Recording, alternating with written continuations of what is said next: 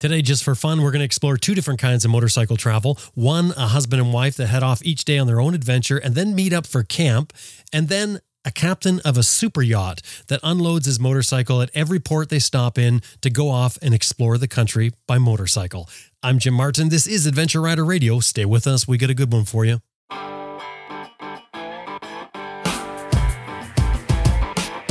Sam Manikin, Simon, Austin Vince, Simon Pavey, Bill Dragoo, Helga Pedersen, Jocelyn Snow, Charlie Borman, Simon Thomas, Lisa Thomas, Grant Johnson, Jimmy Lewis, Elspeth Bear, Chris Birch, and you're listening to Adventure Rider Radio. It's wind pressure that powers the Moto Breeze chain oiler. No electrical or vacuum connections. It delivers the oil to a felt pad on your swing arm. No nozzles near your sprockets. 1 ounce of oil gets 1,000 miles or 1,600 kilometers. Get more miles from your chain and sprockets. MotoBreeze.com. Best Rest Products is the maker of the Cycle Pump, the best tire inflator for motorcyclists. It'll inflate your flat tire in less than 3 minutes. Made in the USA, comes with a lifetime warranty. They also distribute Googletech filters. CyclePump.com. And Green Chili Adventure Gear offers American-made, heavy-duty luggage systems for all types of motorcycles. You can turn any dry bag into luggage using their strapping system. And, of course, Green Chili Adventure Gear is tested in extreme weather and terrain to withstand the abuse that adventure riding gives it. Tough, reliable gear. GreenChiliADV.com.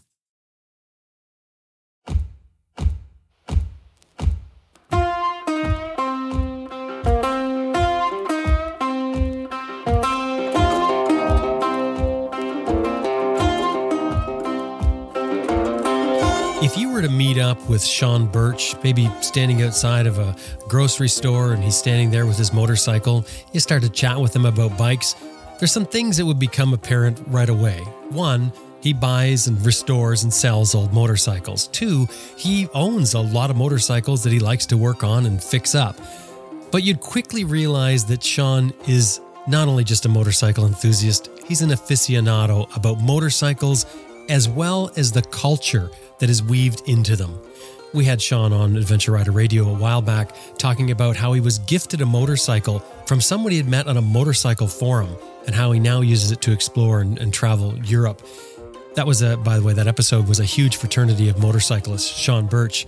Well, today, Sean is telling us about a new method of traveling by motorcycle that he's trying out, which includes his wife coming along for the ride, even though she's not on his motorcycle.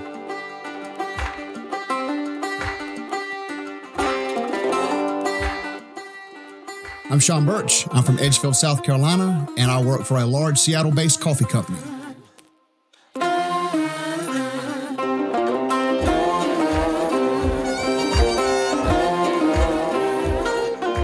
Sean, welcome back to Adventure Rider Radio. Thanks, Jim. It's great to be back. I'd forgot about the large Seattle-based coffee company, which I think we're talking. I mean, you're being very generic there, but are we talking Starbucks? Oh, yeah. Yeah, right. I thought so. Yeah, I remember that. What do you do for Starbucks? I'm the maintenance buyer. I buy all the spare parts. Oh, right. And you get free coffee with that, of course, right? There's got to be some sort of perks. We actually do. Actually, my wife and I both work there, and you get, as an employee, you get 1 free pound a week. You not only work at a coffee company, you are also a motorcyclist. You do all kinds of riding. We talked before, you did trips in Europe. Matter of fact, I think you did so many trips in Europe and got to know people. Somebody ended up giving you a bike on the last one, you and another fellow, right?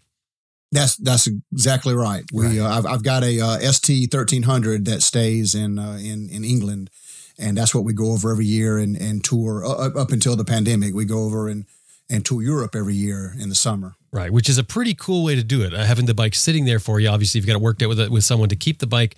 So it's sitting there for you and you just show up and go for a ride. I mean, that's a pretty nice setup. Yeah, it always has been. I mean, it's actually, I mean, you can't beat it because it's so expensive to rent a bike or, trying to ship a bike, but to have one sitting there and to have friends, nice enough to keep it, ready to go when you get ready for it. That's definitely a privilege, no doubt. Oh yeah. And it's the logistics part of it really is, you want to go on a vacation. All you worry about is loading your gear on the plane and then going, and then you've got people there for support and everything. I love that. But recently you've done something different. You did a trip closer to home and you did a different method for this trip. So let's talk about this. What was your mode of travel? What did you come up with? I took a 1997 Suzuki DR350 and I took it around, loop around South Carolina, in the state I live. There's a loop called the South Carolina Adventure Route. So I decided that I've been wanting to do this loop. And I thought I had a spare week of vacation. I said, this would be a good time to do it. And went out. The loop runs right by my house, so it was easy to get on it. It's about 1,000 miles. And I took 6 days to do it. And it was neat on a little small 250 or 350. I mean, it was a great trip. But you did it in the Charlie and Ewan way, right? Because you had a backup van following you while you did this route. That's right. Well, I maybe not quite as posh as Charlie and Ewan, but yeah, in a way, my wife, she was kind of home base for me. Not so much following me as a support vehicle, but she would meet me every night at a designated camp spot. Yeah, right. So this is actually not at all like the support vehicle of Charlie and Ewan. It's not at all like that. What it is, you've worked out a way to include your wife on your adventure, or at least both of you, rather, I guess probably the better way to say is both of you having an adventure out of this trip that you want to do with your bike, which I think is very cool. It's a good way to do it. Now, does your wife ride? She only rides pillion. She doesn't ride her own bike. Okay. So she rides pillion, and you're going to be doing a lot of dirt stuff. Was that the reason, or did she just have no interest in this loop? No, it's not that. It's just that I've taken her up off-road. In fact, we did 2 or 3 sections of the Mid-Atlantic BDR a couple of years ago.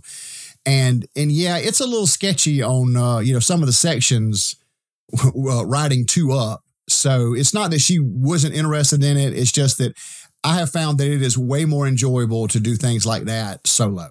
Mm. Did your wife have a plan on this? Like, was she going to do it just to be there for the camping, or was she actually getting something out of the road as well with this? Well, actually, she likes to gravel ride on bicycles. She's part of a race team, actually, where she races gravel bikes. That's gotten to be a really big thing because she started off riding road bikes and got really involved in it and started racing some with that. But in the last few years, gravel riding has gotten so big, and the difference between gravel bikes and mountain bikes is usually gravel bikes are just like road bikes with no suspension, but maybe a little bit more aggressive tire, a little wider tire that are specifically made for the gravel roads, but not with suspension like mountain bikes. Not like, it's not as much technical, like, the jumps and usually the things you see associated with mountain biking. Well, she does that. So our plan was when I put this together, I was like, okay, I'll start this loop. And I knew this loop, if I did, a couple 100 miles a day, it's going to take me several hours to do a couple 100 miles a day.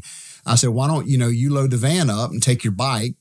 And then when you get to camp, then go find some gravel roads and go ride your gravel bike. And then I'll make my way to camp, and hopefully I get there without incident. But if I need you, I'll give you a call, and you can come rescue me somewhere if I need it. So that's kind of what she got out. It was kind of something for both of us. I could enjoy spend all day riding my the little dual sport, and then she could be out, riding a gravel bike, and then we just meet up at the end of the day at camp.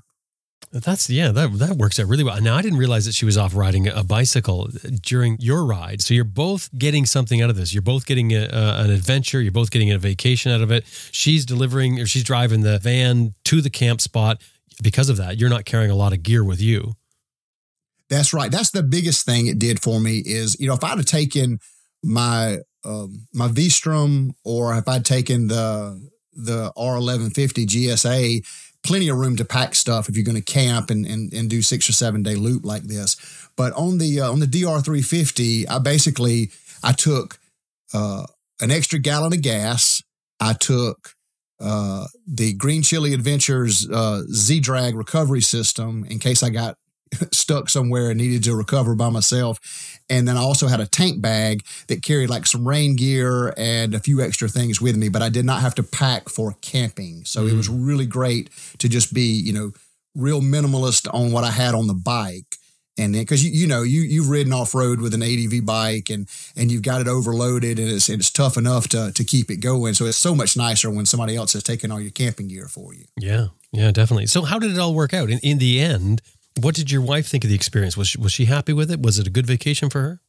She really was. She loved it. She thought it was great. We had a great time, which we really like camping. You know, we've got a 4-wheel drive Sprinter van that we bought last year, and we've really just been into going camping on the weekends with it. You know, we do a lot of gravel biking with it, and I've got it set up where I can haul a motorcycle on the back, so I'm able to do some motorcycling wherever we go. So she enjoyed that part, but she drove the van. She set up camp every day. And then, you know, broke it down every morning. When I would leave, she'd break down camp and then go to the next spot. Because where it would take me, you know, 6 or 7 hours of riding to get to where I wanted to go that night, she could get there in just a couple hours going over the highway. So, You said you put the bike on the back. Was that why you got the DR350 to go on the back of the Sprinter van? No, not exactly. I actually just bought it to learn to ride off-road a little bit better, because, you know, I'd bought the R1150 GS from a friend of mine, and that's really what got me interested in dual sport riding or riding off-road. But it's such a big bike, such a heavy bike, that it's really hard to learn on something that big. I mean, you end up, you know, dropping it and picking it up a lot. So I was looking for something smaller to learn and kind of hone my skills. And it just so happened I've got a friend of mine named Floyd Finch that he's kind of in the same business as I am as far as hobby business. We have, you know, we both get antique motorcycles and restore them and buy and sell them. So he had bought this bike. He had saved it from the scrap heap, I think, and rebuilt it completely and was enjoying riding it. But he ended up having a spark problem, ended up losing spark, and he fought with it. And he just got sick of it. And he told me, he said, hey, if you want something smaller to learn on, if you want a project, I'll sell it to you for like half of what I got in it. So he sold it to me for like $600. And I did a little tinkering on it, figured out that it needed a new CDI and ordered one and got it running and really just was enjoying it. I was riding around the gravel roads here where I live in South Carolina, and really enjoying it, and just it's so much fun, especially after you've ridden a big bike for so long. You know, getting on that smaller bike, especially off road, it's so much more maneuverable and so much lighter. And if you do, you're less likely to drop it. But if you do drop it, it's so much nicer to pick it up than it is, you know, 1,000 pounds of BMW. You know? It's so much more forgiving, isn't it? You know, exactly. This is why, you know, Clinton Smout always teaches people on small bikes, you know, or often does. He'll have people come and he'll start them off on small bikes because it's just so much more forgiving. And like you said, the chance of you going down is even less being a lighter bike. But I'm curious about, you mentioned about putting this, you have the van set up to go on the motorcycle to go on the back of the van. Can you talk about that? How did you do that? Yeah, well, you know, there's a lot of companies that sell carriers that fit in your hitch. And as long as your bike is light enough, then it's not too big of a deal. The biggest bike I put on our carrier is my V-Strom. My V-Strom weighs about 450. And the hitch limit on the carrier I've got, I think I ordered it off Amazon. I think it's called a Black Widow. And it's rated up to 600 pounds. So the V-Strom that I've got is probably the biggest bike I would recommend putting on the back of one. I've seen people with bigger bikes, but I wouldn't do it. But I've got the V-Strom that I haul on the back. I've also got a Honda Helix 250 scooter, the big step-through scooter. And mainly we, started taking those with us just so when you go somewhere and you park you park and you get set up, if you want to go out to dinner or if you need to go get groceries or something, instead of having to break down camp and drive somewhere or make sure you get it on the way in, then it makes it real convenient.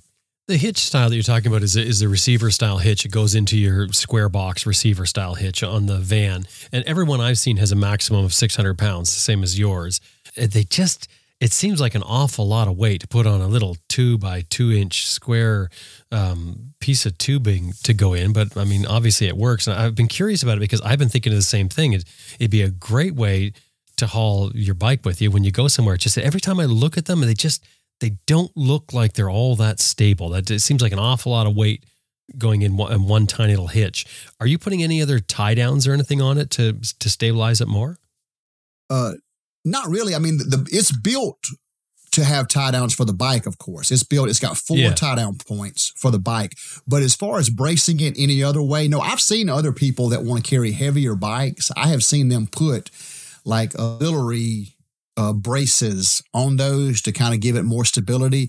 But I'm gonna tell you, I've taken that V-Strom, I mean, down some pretty gnarly roads in the mountains, kind of off road, and it'll shake a little bit from side to side, but it's really well built. When you're saying take the V-Strom, you're talking about when it's on the van. When you're talking about driving down with the van. Yeah. So it shakes around on the van. Right. Yeah. It shakes around, but it's never worried me as far as the stability, but I do know what you mean though. I mean, it does seem like a lot of weight sitting on kind of a small piece of metal, but it's really well built. It's really well built. And I mean, I know there's different companies that make different ones, but I've never felt unsafe with it, or that it would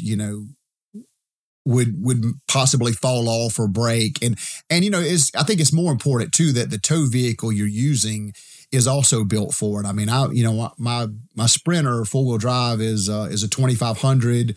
It's got real beefy suspension. It's got a real beefy tow hitch, receiver hitch.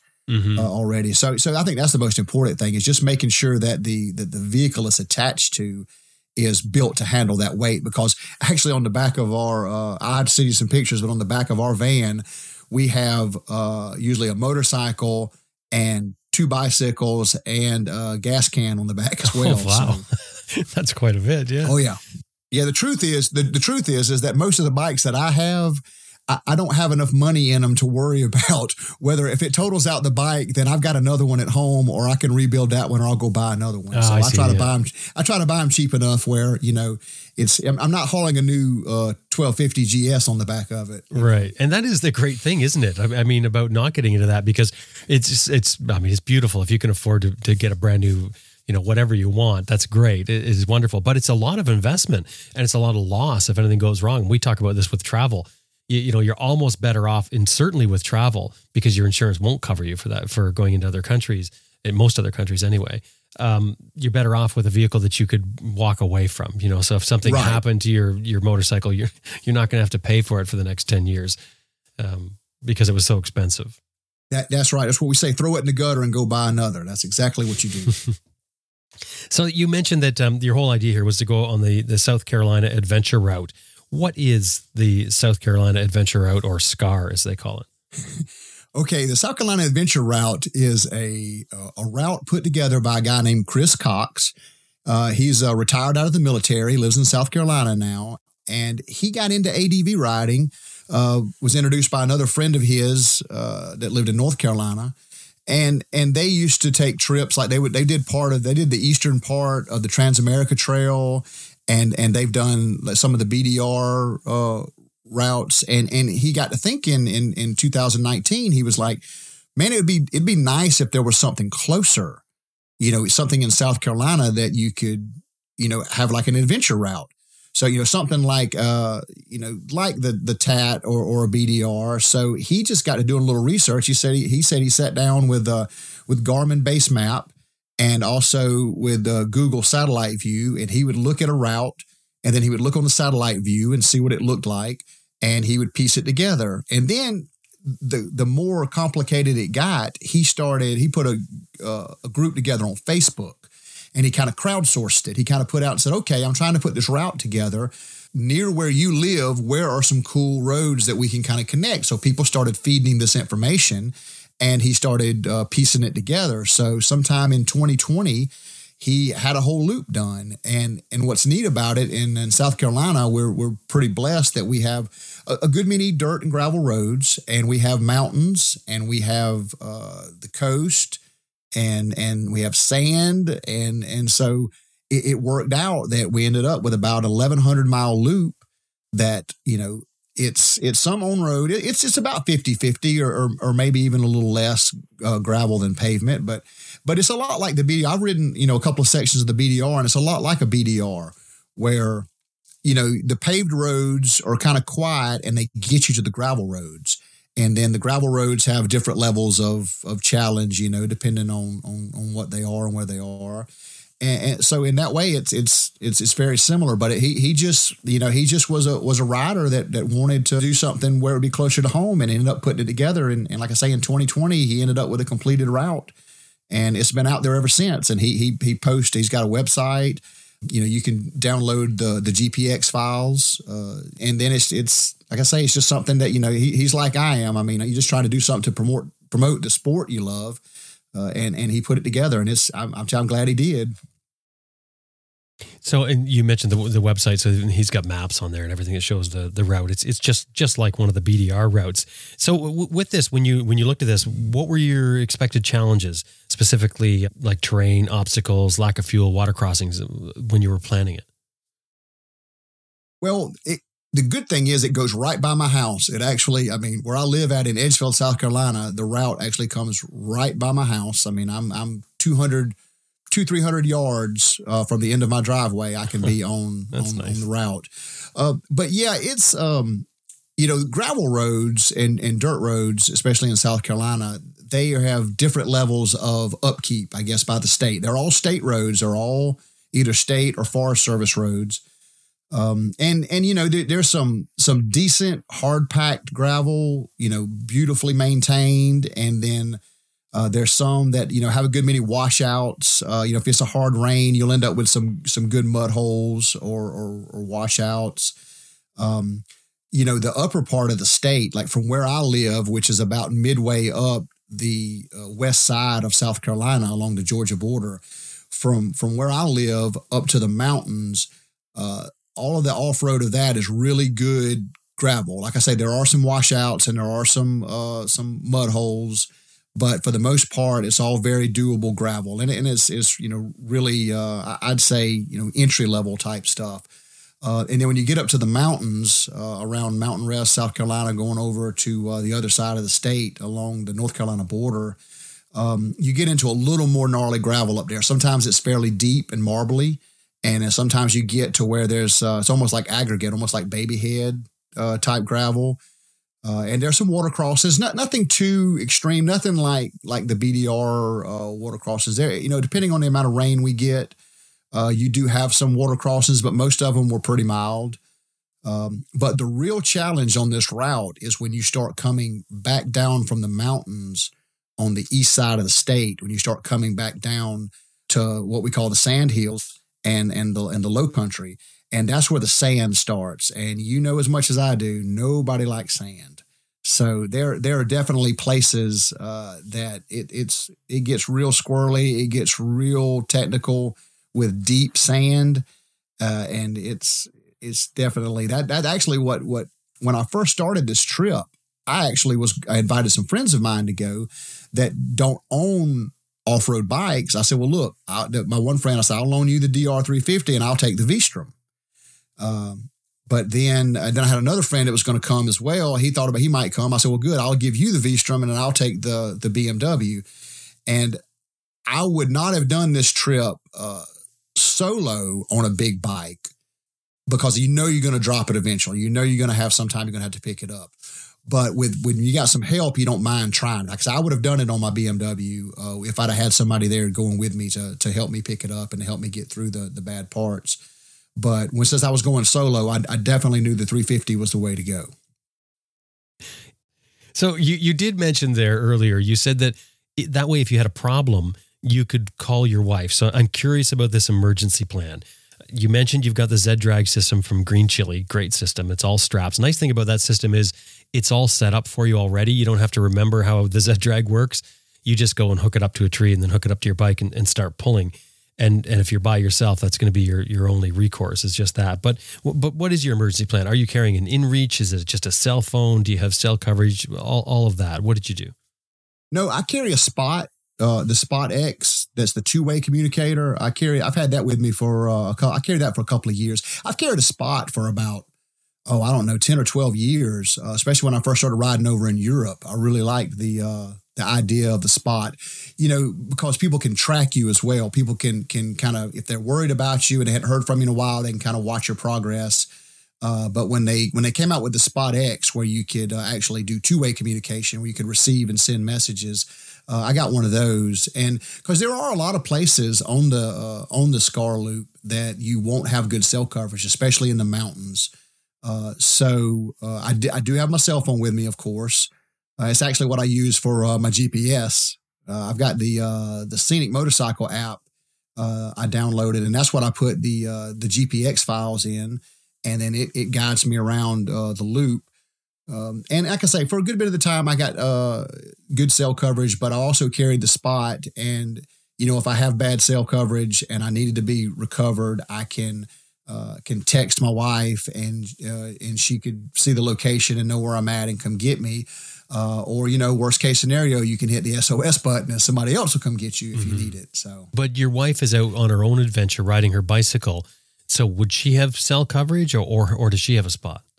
No, she doesn't. Well, I actually do have another Spot. She did carry it with her, but it's only the old one I had. That's not two-way communication. I'd send it with her for her safety, just in case she was to need it.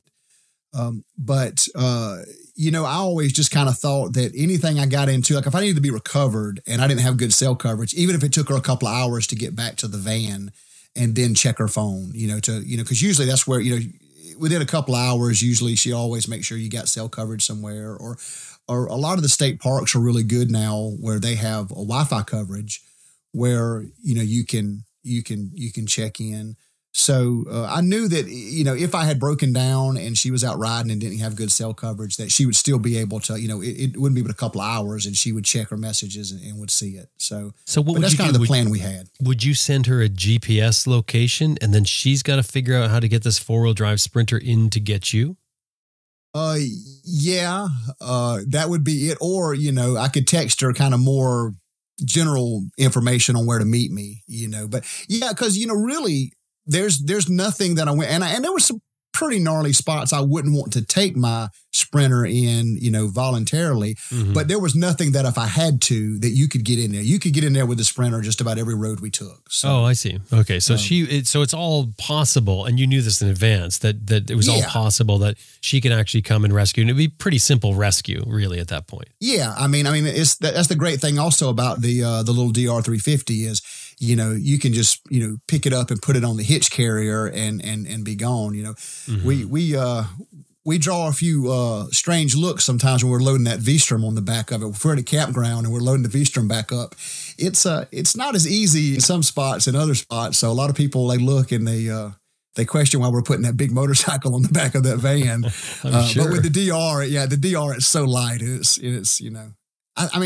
basically the perfect size for that hitch carrier too. I mean, it's powerful enough that to get me where I want to go. I ride on the highway about 60 miles an hour on it. It's big enough that, she and I can ride two up if we need to go somewhere. So it really works out great. But yeah, that was the plan all along, is that if I did have a breakdown, I could give her a call and she could come help me recover. And, I was hoping that wouldn't be the case. And I was lucky. I not only did I finish without breaking down, I didn't even drop the bike on the whole trip. So I was pretty proud of that. There were two or three times when I thought I was going to lose that record because the sand was really deep and it got a little squirrely, but I managed to always keep it upright. Nice. I don't know if you've looked or if you've noticed that the new iPhone that came out, the iPhone I think is 14, it has satellite communication built into it. Now, not quite like your Spot, but if you get in trouble and you want to do a 911 press, basically like an emergency press, that it does that from your cell phone. I have not seen that, but that's great. That's actually, it's a bit of a game changer. First, especially for the first 2 years, they're not charging for it, and they may never charge for it. But I guess they're trying it out. But for 2 years, they're not going to charge for it. So you can go out and basically use this thing as your backup. So you save the money that you would be spending for any service, whether it's Leo or Spot or whatever, or InReach, and then have it built in your phone. I mean, that's a game changer. And I can imagine once Apple's done it, it's going to work its way through the Android system as well. Yeah, that is great. Because like I say, I've had a Spot for 10 or 12 years now. I've often thought what a piece of safety equipment it is. The added thing with the Spot is, I'm thinking, is that even especially when you're going to Europe or on any trip, is the tracking, because you mentioned that you have it set up for tracking it, and that way that your people at home, your loved ones, whatever, who are interested in you getting back safely, even if you can't get out that emergency signal, they can at least track you and say, look, this is where he is or was at this time, and that changes the game in an emergency. Yeah, that's half the battle, especially like, on a lot of the trips that I took when you'd be, we'd go 2,000, 3,000 miles in 2 weeks and be out of, communication that whole time. That you're right. It does at least if they had a last known tracking position and then they didn't hear from you, that, they would know where to start looking anyway. So I've always thought that's a great safety feature. So I'm really glad to hear that the new Apple has that satellite capability. Yeah, it'll be interesting to see where that goes. So this whole new style trip you've done here now with the Sprinter van and your wife going and doing her adventure and you doing your adventure, is this something you're going to do again? Was it a success? Both happy with it? Yeah, I think we were. I think we really were happy with it, and I think it's probably something we will do again. I would like to probably do some of the BDR and some of the Transamerica Trail as well, and we would probably do it in the same fashion, where we would just have meet up at camp the next night, because she's very comfortable driving the van. And like I say, she's got something she can do. She can take a gravel bike and go ride, or, we like to hike and sightsee as well. So there's things she can do along the way. And then if I'm out either by myself or with other folks riding bikes, we just meet at camp that night. It really is convenient. Like, as you said before, not having to pack your bike to capacity and being able to go out and enjoy your ride, not being on an overloaded bike, it really works out great. And what about SCAR, the South Carolina Adventure Route? Was that a success? Is that a great route? Would you recommend it? Oh, that's a success, and it's definitely a great route. I would definitely recommend it. We'll put a link in the show notes, of course, for the South Carolina Adventure Route. But I love these routes because to me, it's like, because I know you can go out and you can ride wherever you want and you can make your own route. But there's something about following a route that somebody's made that there's sort of a thrill to it. They've already searched out these places that might be challenging or interesting, etc., and then go and explore that route. I just sort of like that. And I think it's nice to have, I hate to say excuse, but an excuse or a destination or an idea as you head out for a ride. It really is. And that's kind of what this trip was to me. It was really exciting for me. Like I say, when I finished it, it really felt like an accomplishment. It really felt like I had done something. I mean, I don't want to compare it to, like guys that like through hike the AT. I mean, that's something huge. That's something that takes a special kind of person to do. So I won't compare it to something like that, but it was almost that same feeling. It was like you've accomplished something. Because I asked Chris Cox that started the SCAR. I asked him, how many people do you think have done this on a motorcycle? And he said probably less than 20.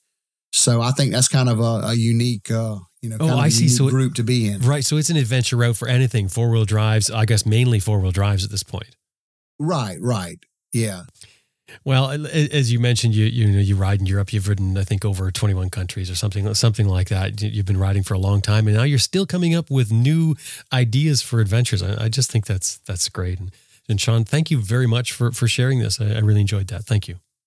Hey, thanks, Jim. I appreciate you having me on again. Like I say, anything we can do to promote our sport, I think we all need to take advantage of those opportunities, because it doesn't take but one generation of folks not being into things like this for it to go away. So we need to always remember that always be a good steward for your sport. Always support younger folks coming along, and any opportunity you can get to, especially, I've gotten so much into dual sport and adventure riding now that, hey, it doesn't take but, a little bit of a lapse that for folks to make it where you can't ride in certain places. So I'm very pleased to do this, and I'm so glad you gave me the opportunity to be on again.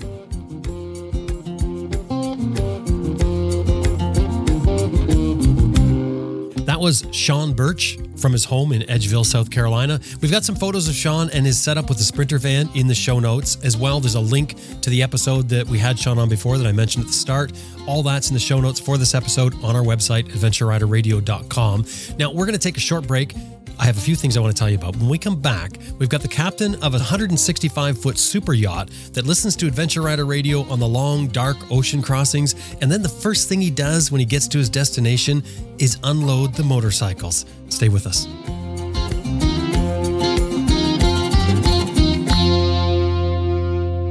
If you've ever had cold feet, you know how frustrating that can be for riding a motorcycle. There is a cure. You only need to get it once. It requires no charging. There's no cords to connect. It's just what I always like to think of as good old-fashioned quality. The kind of quality that you can count on. So you forget about it. You just put it on and you forget about it because you know that it will be there for you. And what I'm talking about here is Pearlie's Possum Socks. Pearlie's Possum Socks are made specifically for motorcycle riding. They're made of a blend of merino wool and possum fur weaved into a sock that is meant specifically for riding motorcycles. I like the tall ones. They go all the way up to the top of my riding boots. They prevent chafing. They're super comfortable and they keep my feet warm. And really importantly, they don't stink after hard use. And the reason they don't stink is because the fibers that they use to make the Pearlie's Possum Socks, the possum fur and merino wool, they have natural antibacterial qualities in them. So they just don't stink. I mean, you wear them day after day, if you do, and you'll be amazed. Not only that, they keep your feet warm and they keep your feet comfortable. Incredible socks. Pearlie'sPossumSocks.com is a website. Anytime you're dealing with them, throw in there that you heard them here on Adventure Rider Radio. Pearlie'sPossumSocks.com. Every rider wants to be a better rider. I mean, we all want to improve our skills. And the only way to do that is to learn the steps and then get out there and spend time riding, practicing what you've learned. It's kind of like exercise. You can't just pay somebody to do it for you. It doesn't work that way. There is no shortcut to success. But there are some things you can do. And there's one thing in particular, and that's having a key piece of equipment on your bike. You can ride just about any bike, but you need to be able to speak to the bike and have it listen.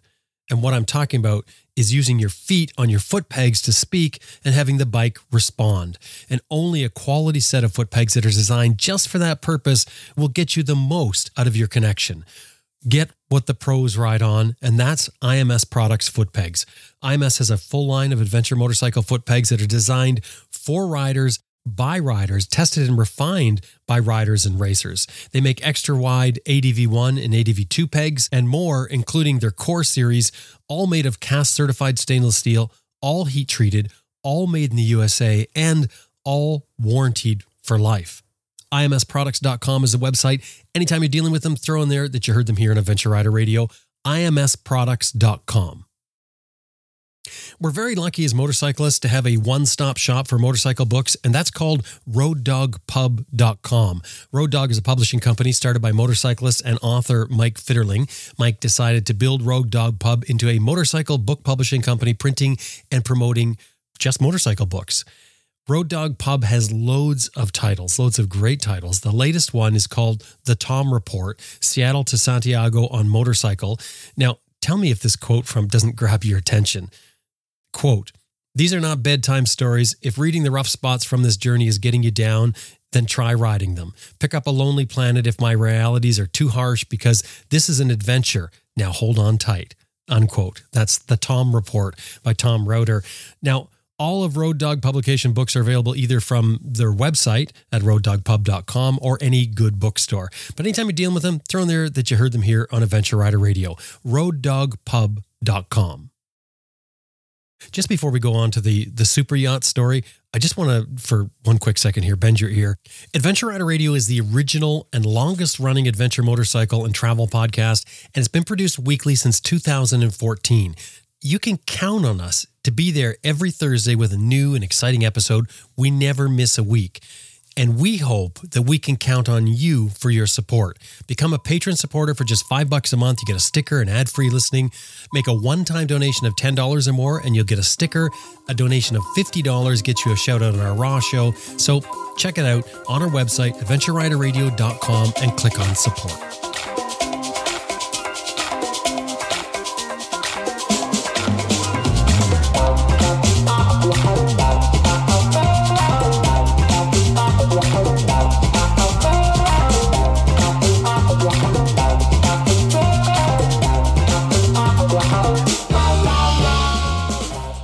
My name is Scott DeMello. I'm originally from Cape Cod, Massachusetts, and I'm a private yacht captain.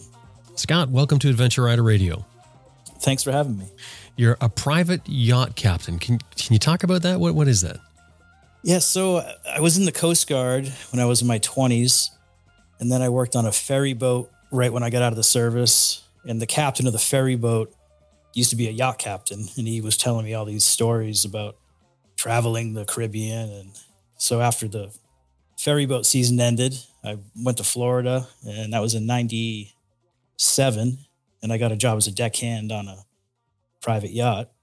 And yeah, so it's been 20 plus years, and I've worked my way up to captain after going back to school and everything. And basically I run a big private vessel for a wealthy group of people, and we travel everywhere from Mediterranean to Central America, Alaska, around the US. This is considered a super yacht? Yeah, pretty much. They say anything over like 80 feet is classified as a super yacht. Mm. And now they're building like boats up to like 400-500 feet, which is like a new classification called like giga yacht. And that's a whole nother level. It's like almost cruise ship level. The boat I'm on like 10 years ago was a really big boat. And now we were in the Med 2 years ago, and we were like a small boat over there, which was Really? kind of weird. So is the owner going to get a bigger boat now? No. He kind of designed this and had it built for his specifications. And like this will be in the family for as long as they're around. Oh, I see. So, and how many crew work on this? There's 10 of us full time. We have 9 on board all the time. And then we have 2 chief engineers that work like a rotation schedule. Like they work 6 weeks on, 6 weeks off. Wow, that's incredible. And I understand you listen to this show while you're piloting the boat. Oh yeah, all the time. Cause we do like when we cruise, like recently we just did San Diego to Florida, which is about a 2-week trip, including a transit of the Panama Canal, but we run 24 hours a day. We don't stop. So we have like 3 bridge teams. So you're in the bridge, usually you and another person for about 8 hours a day. And everybody just downloads podcasts, and I mostly listen to yours. Why would you be listening to a motorcycle podcast when you're a ship captain? I guess growing up, like I was really into boats, but now it's been my job for so long. Like the motorcycling is a way for me to like just get away from it. And it's since we've had the bikes on the boat, especially, it's like, I just want to like hit a port and just get away for, whether it's a night or 3 nights or whatever. It's just a good release. And then I've just really like listening to people's stories. And when you're on watch, it's just, you're looking out the window for, 4 hours at nothingness usually. Black. Just yeah. nothing. Because in the ocean, there's no lights, obviously. So you're not seeing anything really. I mean, you're hoping not to see anything, but you've got to do it. Yeah. We, sometimes you're in the shipping lanes, and even that you only see like a ship every 5 or 6 hours. Mm. But you probably know they're coming anyway. Isn't there a traffic control on the radio or something? There's that. And then we have, like all the bigger boats now have transponders that send a signal out. So I have a computer screen that will list like every ship around me within like 25 miles. Oh, I see. Right. So the looking out the window, then that's not necessarily for the ships that you're looking for, like debris, whatever could be there. Yeah. And then like if you're running coastal, especially in Central America, there's lots of panga, small like wooden fishermen out there, like small wooden boats. Mm-hmm. And they don't show up on the radar that well. And they're usually not lit until they see you. They'll throw a flashlight on. So you have to be pretty vigilant when you're in those waters to make sure, you don't hit anybody. At what speed are you going on this on average, 24 hours a day? We can run, we're just a displacement vessel. We're 12 knots is like our max cruising speed. Mm-hmm. At night, we're probably down in the 10 range. And then it also varies too. If there's a big current or weather or something like that, we might even go slower. Right. Wow. That's interesting. So how did you get to ride motorcycles? Is this something that you did when you were younger, before you became a ship captain? Yeah, I had a mini bike, I think when I was 8 or 9 years old, like a pull start lawnmower engine one. And then I got my first like real mini bike, which was a XR80 in like 1983. like I begged my dad for this for, I don't know how long. And he's like, okay, if I buy you this bike, promise me you'll never buy a street bike. You can have dirt bikes, for as long as you want. And I'm like 12 years old. So I'm like, absolutely, Dad.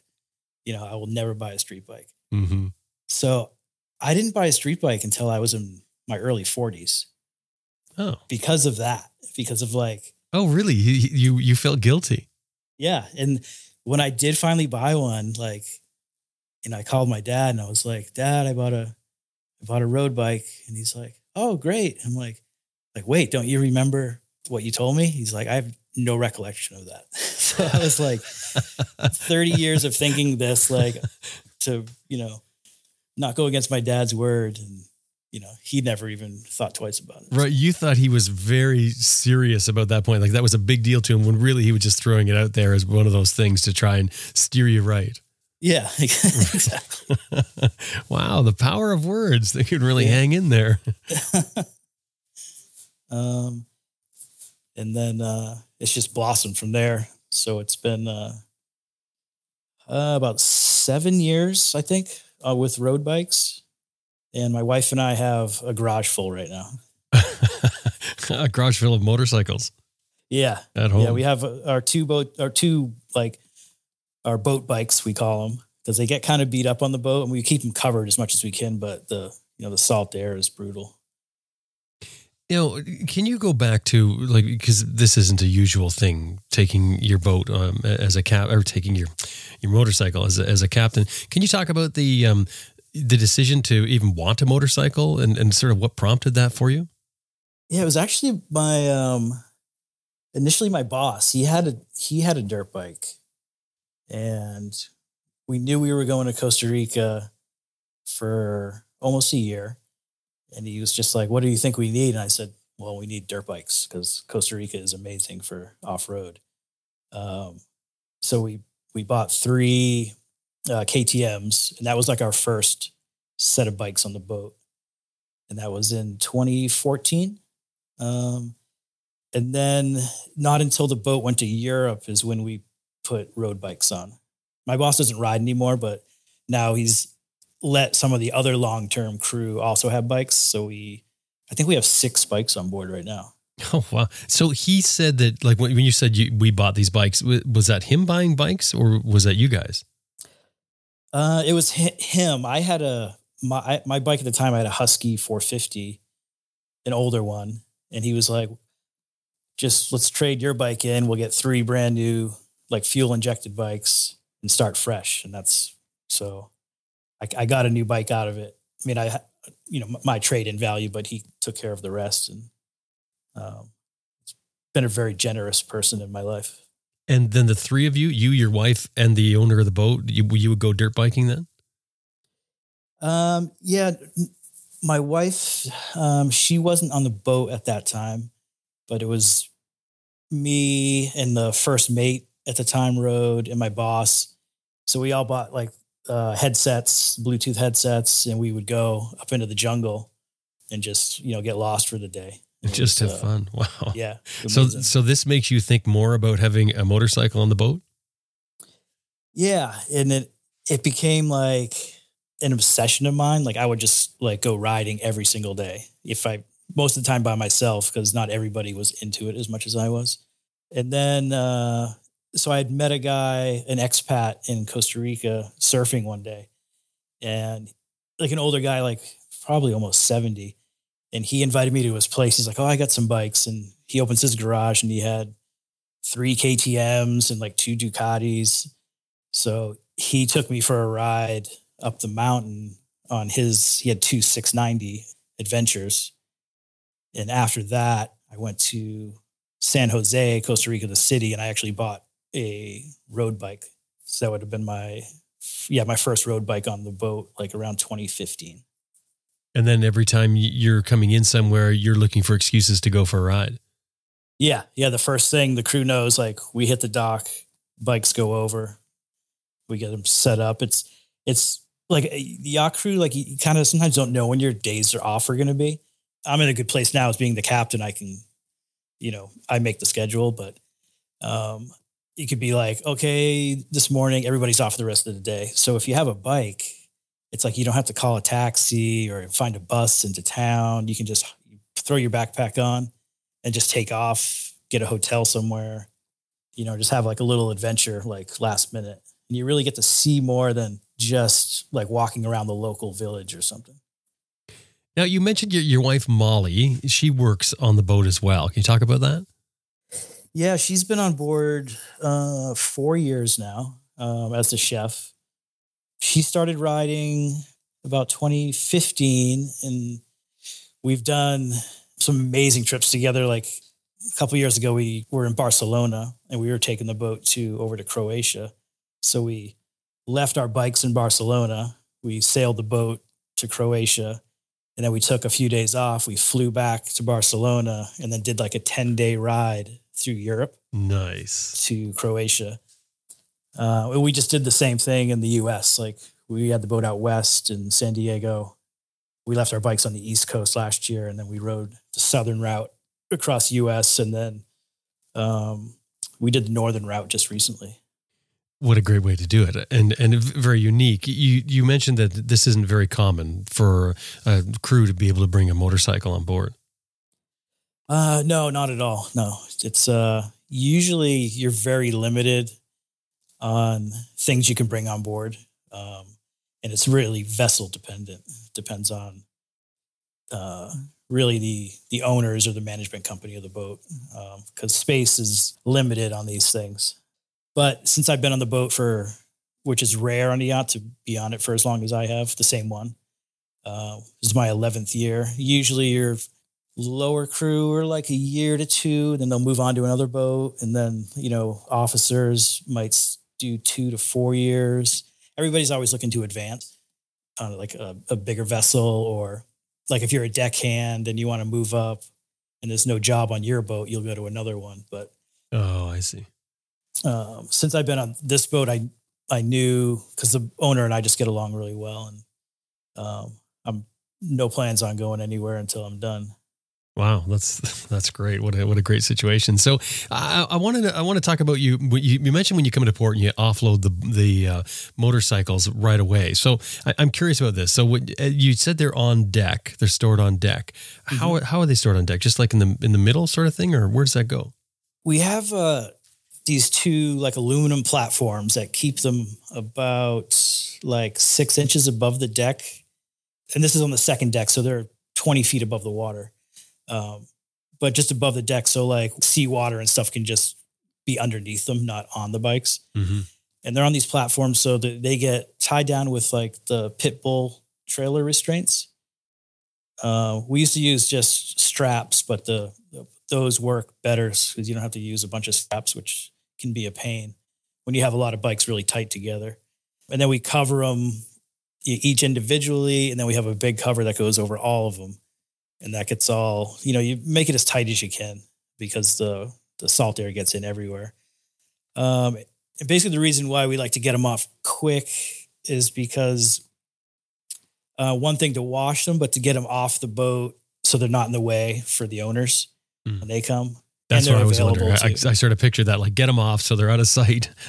Yeah, because the last thing you want is for that one day for it to be in the wrong spot, and it's like, okay, no more bikes. Yeah. So you want to be... So it's like out of sight, out of mind is like... Right. Even though he's fine with it, you still don't want to make it so he has to step over them sort of thing. So, I was going to move that. Yeah, exactly. Right. So you're unloading them at every port. And you've been all over the place as far as you've been to Europe and you've been all over. So when you go into a port, what do you do about importing, like for customs and stuff for your bikes? It really depends on the country. So like a country like Costa Rica is pretty strict. Like, so when the customs agents come on board, we have to clear them in almost separately. Like we have like small boats that get cleared in with the big boat, but because they're a motor vehicle, we have to pay separately for that. And sometimes it'll take a couple of days for them because they want to come out and check the VIN numbers and everything to make sure we don't, end up trying to sell them in the country. And then we have to buy insurance for each bike. And you also have to, so the owner like I can't clear in even my wife's bike because it's under her name. So like everybody has to kind of have their own paperwork in order. I guess it would be similar to like driving over the border, which I've never done in Costa Rica. And then you get like the 90-day stamp. But like in Mexico, like Baja, like I don't do anything. I just put them down and we just go. It's a little more lawless there, I think. So you just don't worry about it, basically, is what Yeah, like, because I've ridden over like the border in Tijuana a bunch of times, and unless you're exiting the country, like south of Mexico, like they don't check. The U.S. doesn't check any paperwork coming back in. So if we went to, just wanted to ride from San Diego and do a loop down through Baja and come back, like besides I just do the insurance online. Besides that, nothing really has to be done. Does this get expensive going into each country and having to clear it and do whatever you have to do with customs and insurance? Yeah. I mean, I think Costa was a couple $100, but Europe was in the EU. I would get the green card insurance for like 3 months at a shot. But there was no fee to import the bikes with the boat. So that wasn't really that expensive at all. Oh, so not too bad. So really, if somebody wants to do what you're doing, all they have to do is become a captain of a super yacht, find some super yacht owner that will allow them to take their bikes, and then basically pay to have their bikes clear customs, and done deal. Yeah, it's easy. It sounds very easy. The bike sitting there on deck, though, being covered. You mentioned about the salt air. So they don't actually get splashed there? They will. That's why we if we're doing like a long trip and we know like we're not going to be able to uncover them for like a week or 2 weeks, we'll try to, coat them with like wax or any kind of protectant, that you can. The things that are most like susceptible to like rusting is like the disc brakes and stuff. So you can't really put anything on those, but we cover those as best we can. One of the guys actually tried to saran wrap his whole bike one time, but that just like trapped moisture in and it made it worse. That could have worked maybe if you put some of those gel packs in. Yeah, those humidifier things. Yeah. That's a good idea. So out of all the places that you've been to, what are some of the ones that you've been most taken by? One of my favorites is Montenegro. We were there over the winter for like 6 months, and it gets cold there. But I met a local guy who rents KTMs up in the mountains. So he took me up a few times on his bikes. And in the winter, when there was too much snow, we just traveled around road riding. And it's just spectacular there. And it's like, there's no, outside of the main little villages in the water, there's no tourism. So it's really cheap, beautiful mountains, like camping. Yeah, it's amazing.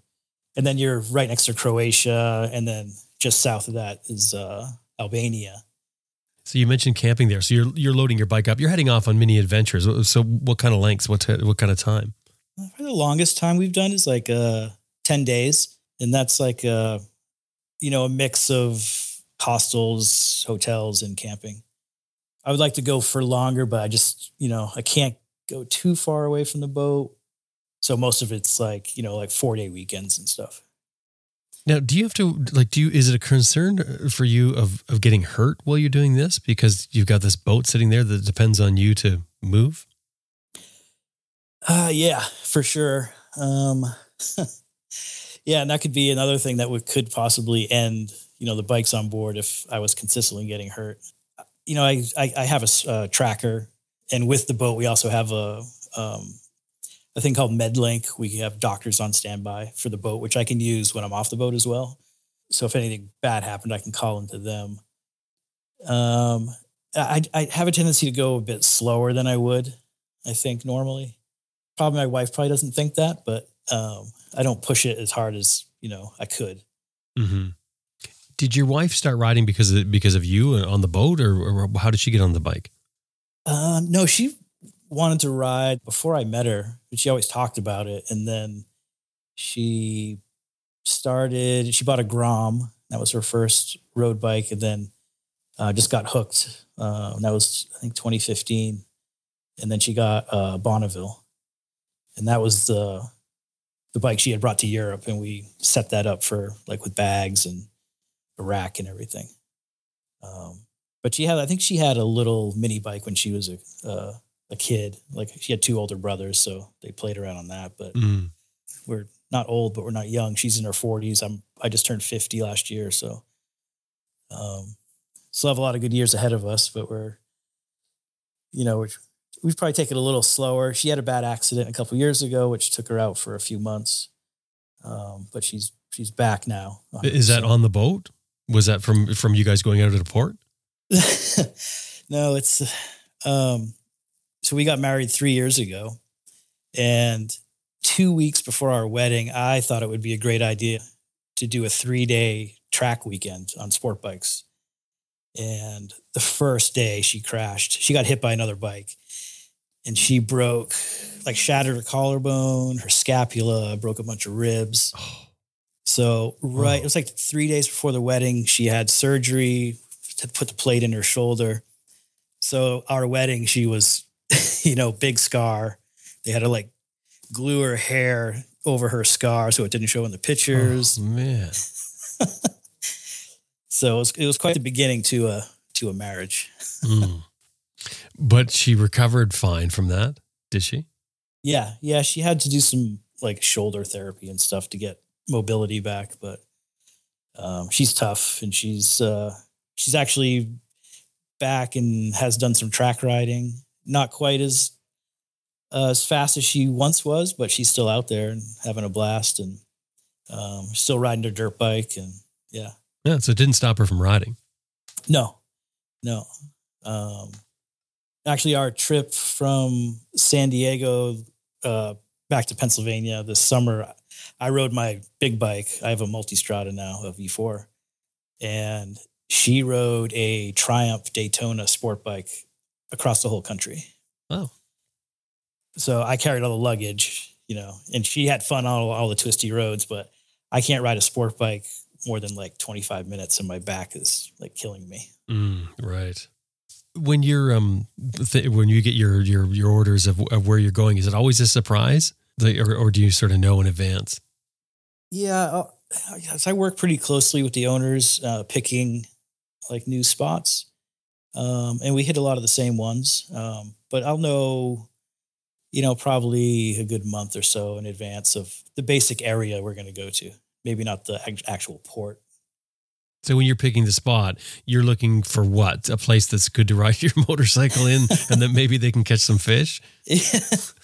Well, in my mind, yeah, but I it's always fishing first, and then then I start looking for is there a twisty road near here, or is there some, off-road or camping or whatnot. So how has this changed things for you as far as riding? Has this sort of fueled your passion for riding, it being the ability to go to different places all the time? Yeah, it's definitely spoiled me, because when I'm home now, I mostly just jump on my dirt bike because I've seen all the roads around our town here. Whereas a few years ago, I would always go out, to explore a little bit, but knowing that I'm going to be in some amazing place, like the Pacific Northwest or Mexico or something, I kind of save those rides for the boat stuff. And I'm always on maps looking, at places we could go that have good riding. And we've gone to, have you heard of the Azores? Mm-hmm. So we went there, and that's where my ancestors are from. So I was very excited to go there. And I looked on the Google Earth, and it was looked amazing. And then I got there, and it was the best motorcycle community ever on this little island. And they brought us to this is in the Atlantic, right? North Atlantic? Yeah. It's about a little more than halfway across to the Portugal, Spanish coast. Mm-hmm. Yeah. And even the place we go a lot is the Bahamas, and a lot of the islands that we stay at for weeks at a time are kind of abandoned. Nobody's out there. And there's not, besides, we do some scuba diving and fishing and stuff, but land-based stuff, there's not a lot to do. So last time before we left the States, we bought a couple of pit bikes. And then on this island, we set up a little track, a dirt track. And then the crew went out in the afternoon, and we'd have like little mini bike races. And, it just sounds like such an incredible lifestyle that you have right now for riding. Anybody who rides a motorcycle and is interested in seeing different places, wow. Yeah, I've been blessed to see, so many places in, a fairly short time. So when you're done, when you retire, what will you do? I personally would like to do it around the world. I don't know if my wife wants to do that, but you never know by then. I mean, it's not maybe another 10 years. So I think it'll be kind of physical shape I'm in and the state of the world and stuff like that. But I'd like to do like the Road to Bones in Mongolia and all that. Mm-hmm. And that's sort of fueled by you getting these little snippets of all these different places. Yeah, you get, before you visit places, like, a lot of travelers know you have all these people telling you it's super dangerous there and, all the bad stuff. But when you get there, it's usually like, it's wonderful. And it's like the nicest people and everybody wants to help you, especially a biker too. Like the middle of like Bosnia, pulling into like a hotel and they're like, oh, you're on a bike? Yeah, bring your bike right in the hotel here. Like it'll be safe inside. It's amazing. I love it.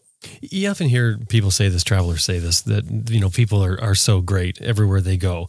It kind of says that people are just the same, right?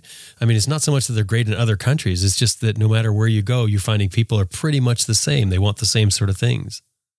Yeah. I think the majority of people are, want to help and they're, very friendly and are excited to have a visitor into their town or village or, however big or small, just to, be like, this is what we have to offer, come and check it out. Mm-hmm.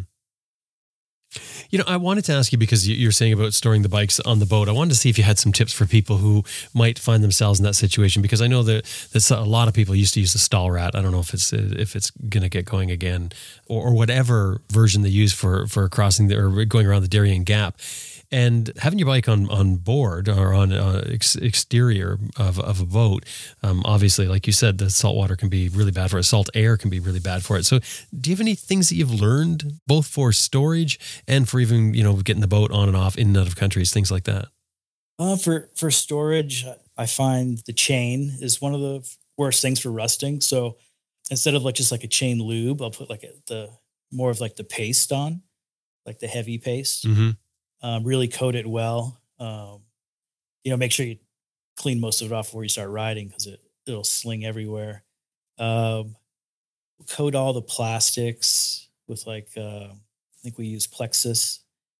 I tried once to like leave a wax on, which made it worse. It's just better just to... You mean without buffing it off? Yeah. Oh. And I think because of a bit of the moisture just made it like,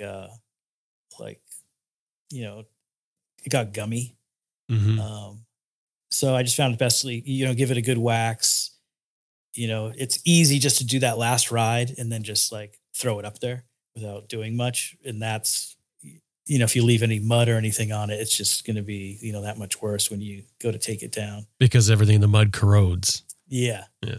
Yeah. So I think that the cleanest you can get it, coat the things you can. I usually will disconnect my battery because I've had numerous batteries just go dead because I haven't done that. So, and sometimes we'll even take the batteries out and we'll bring them into like our engineering area, so we can keep them on like a tender. Mm-hmm. Wow. That sounds like you have an ideal setup, and I can see why you're so motivated to get out there and ride. Well, Scott, thank you very much for telling your story. Thanks for having me. It's been a pleasure.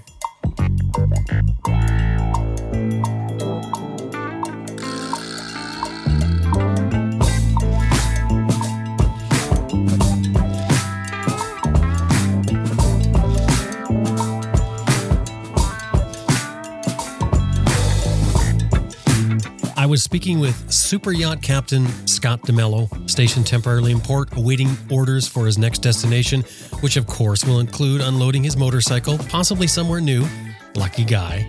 Now, if you're curious about this super yacht, we've got some photos in the show notes for this episode on our website, adventureriderradio.com. You really got to see this thing. Also are some pics of Scott and his wife and how they load and store the bikes on the ship. Check it out in the show notes at adventureriderradio.com.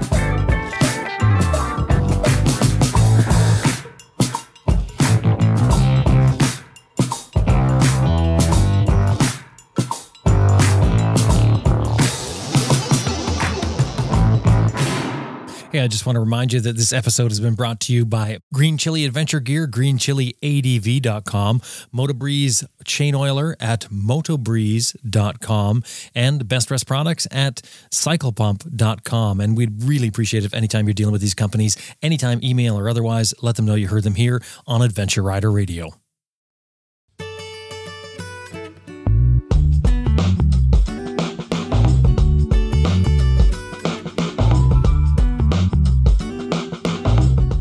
Well, that about wraps up another episode of Adventure Rider Radio, and we sure hope you enjoyed listening to it as much as we did making it. Special thanks to our producer, Elizabeth Martin, and of course to you. Thank you for being a listener and enjoying the show and making the whole thing possible, because we certainly need listeners to make the show work.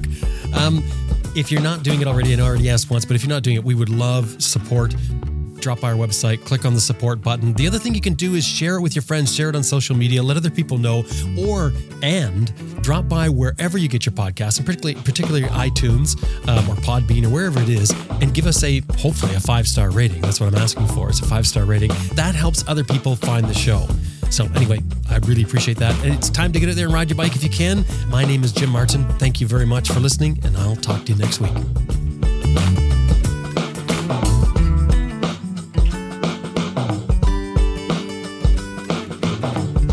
Hello, here is Herbert Schwartz, and you're listening to Adventure Rider Radio.